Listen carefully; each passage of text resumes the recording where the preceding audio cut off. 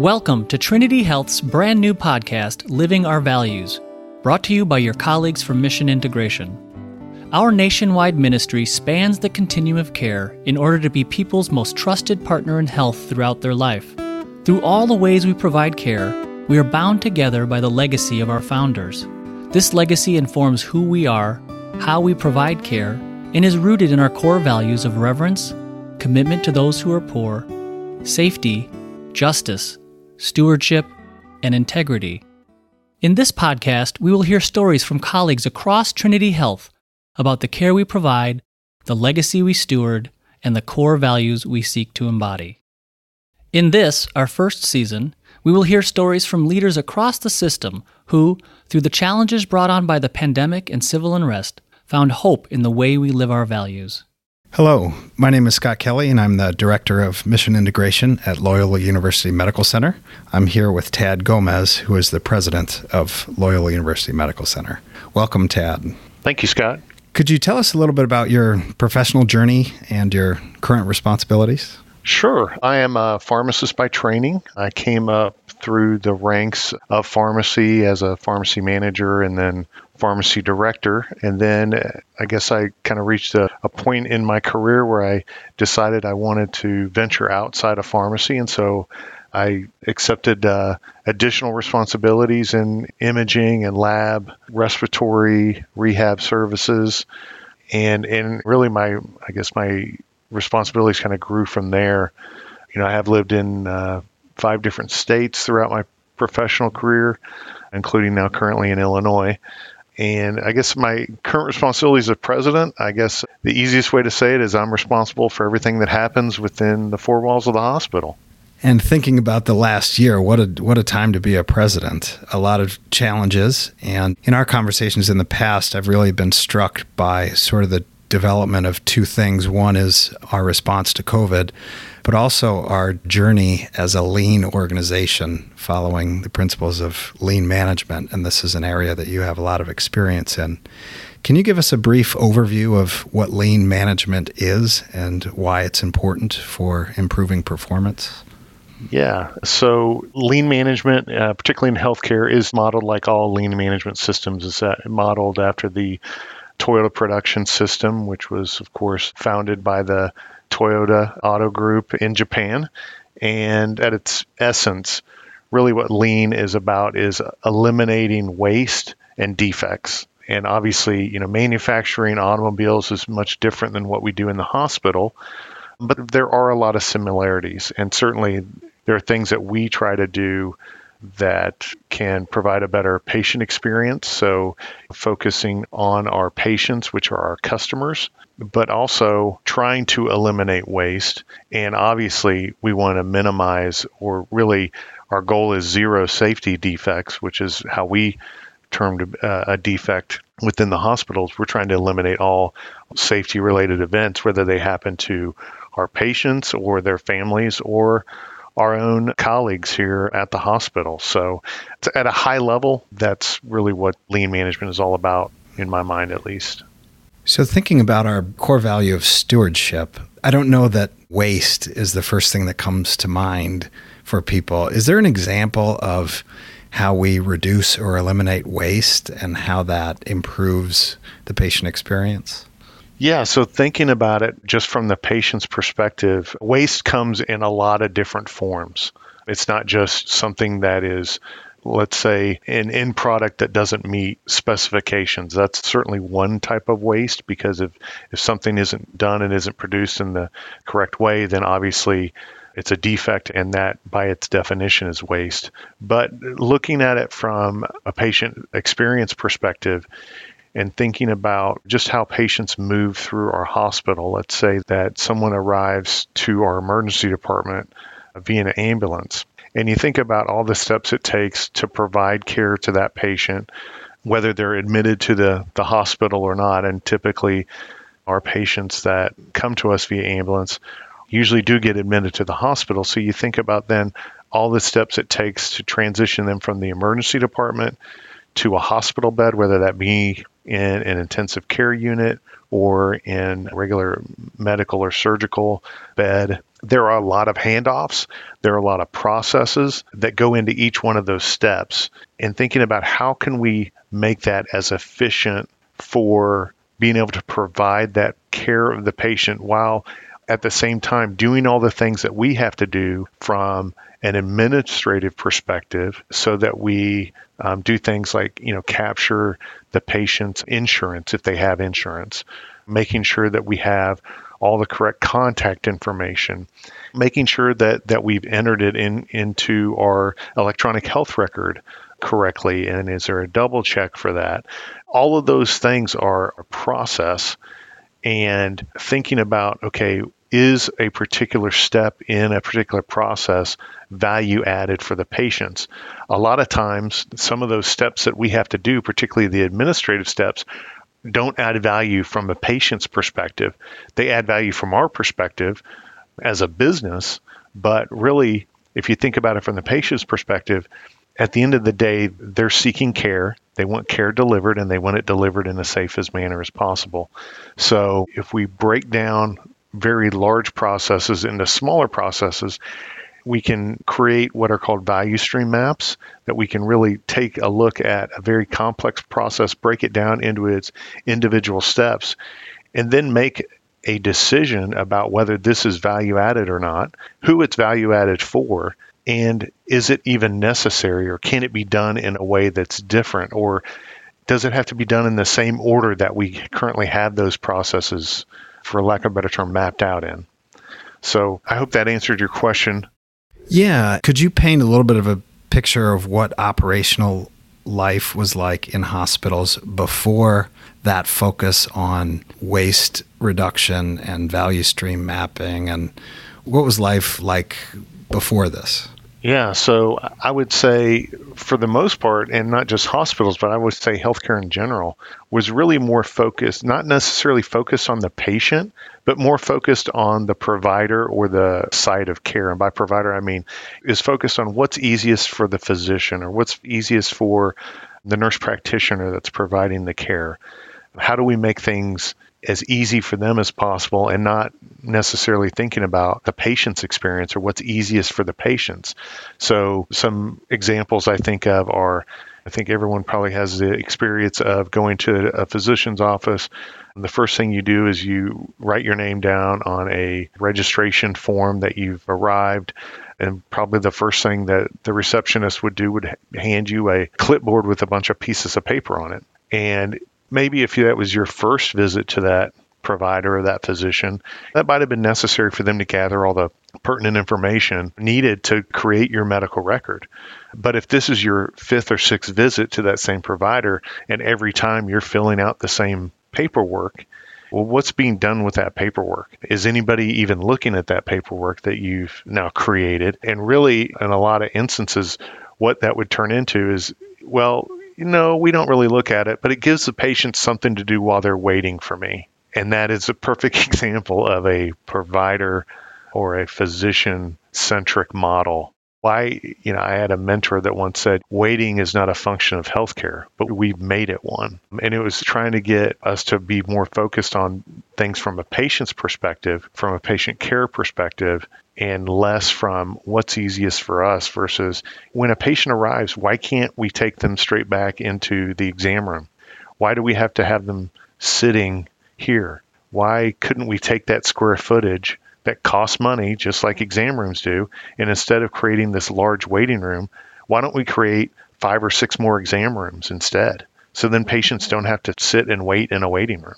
And so you think about the paperwork example or time and multiply that towards all of the points in the patient care process. And that adds up to significant sums of time, and time is money. What do you think are the biggest indicators? If you are operating by lean and a very efficient operation, what are the key indicators that tell you that you're doing a good job? Well, I think there's several. I think the first thing is that the team providing the care has to have clear metrics for what they're trying to achieve in a certain amount of time.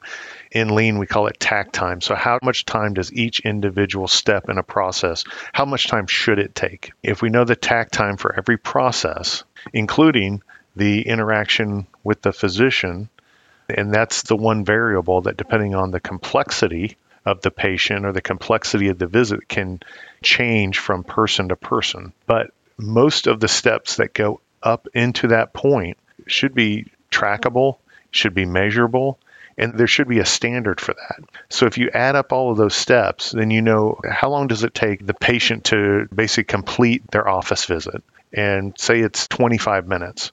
Okay, well, you know that if each patient takes 25 minutes from start to end, and we have X amount of exam rooms, and we know that our operating hours are Y, then we should be able to determine how many patients, what is our capacity for that day to be able to get basically today's work done today, meaning we are able to see every patient on the schedule within our allotted time. So that's really what I would focus on. And then as a forecasting, if you will, way of saying, are we being successful at our throughput metrics? But another metric would be, what are the patient satisfaction or patient experience scores? Are they satisfied with their experience? Are they having their questions answered? Or do they feel like they're being rushed through the system? So it's a balance between what work we need to get done in that particular day versus providing it in a way that is a good experience for the patient as well. So those would be the two that I would focus on. And it sounds like it's not just a question of the stewardship of our resources, but also reverence for patients, because sitting in a waiting room for an excessive amount of time, people have better things to do with their lives than to sit in a process. Exactly. Everyone's time is worth something, correct? I could be at work making X amount per hour, but also, it doesn't matter whether you have a job or even if you don't have a job or you're retired, the time you spend waiting, there's an opportunity cost to that as well, because you could be doing something else that could be more profitable, if you will. So any time that is spent doing something that you're giving up the opportunity to do something else, then yeah, in my mind, that's wasted time. There's another term from lean philosophy that is really intriguing to me, and that's the Gemba. So there's a lot of Japanese terminology in lean, but the idea that there is a space where value is created, the Gemba. What is this in healthcare, and why is it important for leaders to go there? So you hear this phrase, go to the Gemba. What does that mean? In another healthcare organization I worked in, they found that using the Japanese terms like Gemba didn't necessarily resonate with their teams. And so they did a little play on it. And instead of going to Gemba, they called it go and see. And basically what Gemba is where the work is done. So go to where the work is done. And this is particularly important for leaders and managers in healthcare, because the work is done wherever there is care being provided or wherever there are processes being done that allows for care to be provided. So I'll take, for example, a sterile processing area. They're not seeing patients there, but they are processing surgical instruments, sterilizing surgical instruments to be used in the operating arena or operating suite. You can imagine a manager over that area isn't going to be able to connect with his team or her team and see the work that's actually being done, see the obstacles that are being faced by their team or the barriers that are keeping their team from being efficient by going to the OR. They're going to get the most value by being in that sterile processing area and observing their teams and listening to their teams when they have ideas about how to simplify a process or how to make a process more efficient or how to eliminate waste, but also in working together to solve problems. It sounds like curiosity is a big part of lean management and lean leadership. Yeah, curiosity is absolutely critical. And there's also a thought, not just about curiosity, but inquiring in a way that is genuine, that really does elicit connecting with frontline staffs. Managers have to do that in a way that is authentic. And it's that authentic curiosity that then drives a big part of lean management, which is, okay, well, what's the problem we're trying to solve? Okay, where are we trying to get to? Where are we now? And what is holding us back from getting from A to B? And being able to engage with staff with authentic curiosity, and another term I like to use is with humble inquiry, that I think is really important. And that seems to connect when we talk about its reverence for the people who are doing the work. It's reverence for the space where the work is being done. It's reverence for the process. It seems that curiosity and inquiry is one way that, the value of reverence seems to be in our organizational culture.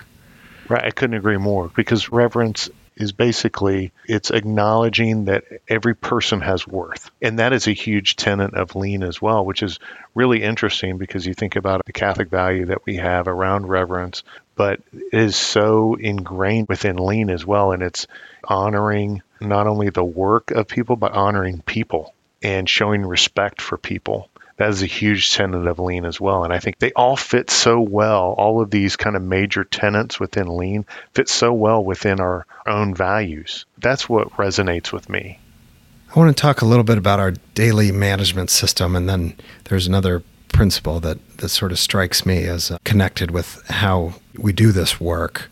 Could you tell us a little bit about the daily management system? What is it? Why is it important? How does it work? Our daily management system is really a set of tiered huddles that occur, just as it would lead you to believe, daily. And it's a way for colleagues to come together and to communicate in a way that is structured yet free-flowing enough that it creates the space to have open and honest communication. It allows the sharing of ideas, the sharing of issues or barriers or hurdles that may exist. And it's really probably a better way to think of it is these are daily readiness huddles. So we're trying to do a quick check-in with our various work units or teams, and we want to create a space for two-way communication so that if we have anything that's occurring that's going to be a barrier for us to complete the work that we need to do today, during the day, during our normal work day, then we need to raise that up. It's for both communication for visibility, but also if there's an issue that can't be solved by that team, then we have the next tier up, which may be the management level, that they can then discuss those issues, possibly discuss solutions, and it kind of goes up from there. So it starts at a staff level, and then however many layers of management, if you will, until you reach that executive level. That's how many tiers would be in your what we call daily stacked huddles or our daily management system or our daily readiness huddle system. But the other thing that it does, it allows for communication of follow-up on issues that have been raised previously. It allows for some structured time for the team to focus on what metrics they're trying to work on to improve. And then it also gives an opportunity to make announcements, so large announcements across the organization. But most importantly, it also gives a time for recognition for a job well done or someone going above and beyond or someone pitching in extra. And that can be peer-to-peer. That can be from manager to staff level. It could be from the next level up of management to frontline management. So it creates a really nice space to be able to recognize and really highlight the good work that's being done in a particular area or on a particular team or within an entire organization. And what strikes me about this philosophy and the way it's implemented in the workplace is how similar it is to a principle in Catholic social thought called subsidiarity. Subsidiarity was really a principle of social philosophy. So it was trying to understand the relationship between individuals and the state. And in between those two entities, there are lots of intermediary institutions, they call it, which are neighborhood associations, all of the organizations that make up civic and social life. So I want to read a little excerpt and get your thoughts on it of how it connects to Lean. So this is from Catholic Social Thought. Just as it is gravely wrong to take from individuals what they can accomplish by their own initiative and industry and give it to the community, so also is it an injustice, at the same time a grave evil and disturbance of right order, to assign to a greater and higher association what lesser and subordinate organizations can do. And it seems that isn't this exactly what Lean is trying to do, or that in the daily management system, is have local problems addressed locally? Absolutely. The highest performing organizations typically have the problem solved at the lowest possible level of the organization. Meaning those frontline staff not only have a say in what they're doing, but in the way that it's done. And they are empowered by their leaders to make changes that can improve organizational performance. So this is the paradox of lean management, or it's a paradox of management just overall, because if you think about how most people make their way up the ladder, if you will, is by having particular knowledge or technical skill. And the higher you get up in the organization, the less reliance there is on a particular specific set of knowledge or technical skill. And it's more about working with your teams to bring that out.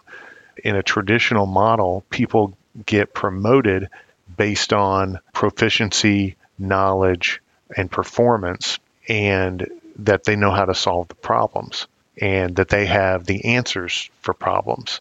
But the further you get up in management, the further you get away from the Gemba or get away from the work, you no longer possess that knowledge because you're not doing the work on a day-to-day basis. So you have to rely more on your teams in a lean model versus in a traditional model. It's bring your problems to me. I'm your manager. I'll solve them. So we flip that on its head and say, no, the best answers come from the frontline staff, and the managers need to listen to what the staff's saying, and they need to help the staff implement those solutions, remove barriers so that those solutions can be implemented. So at the end of the day, we're able to provide care in a safer, higher quality manner, and the one that's free from any kind of defect. Confronts kind of a caricature that maybe people have of their mind of what it means to be a hospital president, for example. They imagine you're sitting in this office with like a NASA dashboard and you've got all these knobs and levers, and if you just twist the right one, magically some problem will be solved at a local level. And it seems like lean just kind of blows that whole concept up. Yeah, it does. And honestly, I wish it were that easy, because it's not. I rely on my teams, on my senior leadership team, to escalate issues and give me visibility to what's going on. But at the end of the day, they usually know what the best solution is. And the key is for them to work with their teams and to filter that down throughout the organization. Now, before we can do all that, we all have to agree on what is our true north and what are our priorities in terms of what we're trying to not just accomplish, but also improve. So once we have alignment on that, and we can all agree, or I wouldn't say all agree, but we have consensus around, yes, these are our priorities. These are the things that are going to take us from A to B or A to Z in some cases. Then it's all about having that authentic curiosity and humble inquiry as a leader to draw those solutions out of your teams, because the strength is in the team, not in the leader. Because I've never seen a leader be successful because of what they've done individually. It's always about how they have enabled and encouraged and assisted their team by removing barriers or whatever the case is, that allows success to occur. So I want to circle back. We started our conversation just kind of noting these parallel tracks. So our lean journey, as we talk about it, also coincided with addressing the challenges of a pandemic. Do you think that our lean journey helped us address those unforeseen challenges that were surprises that no one could really anticipate?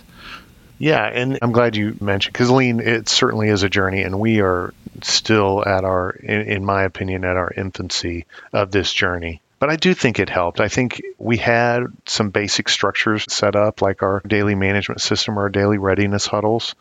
And I think what that allowed was we had open lines of communications that didn't necessarily exist before.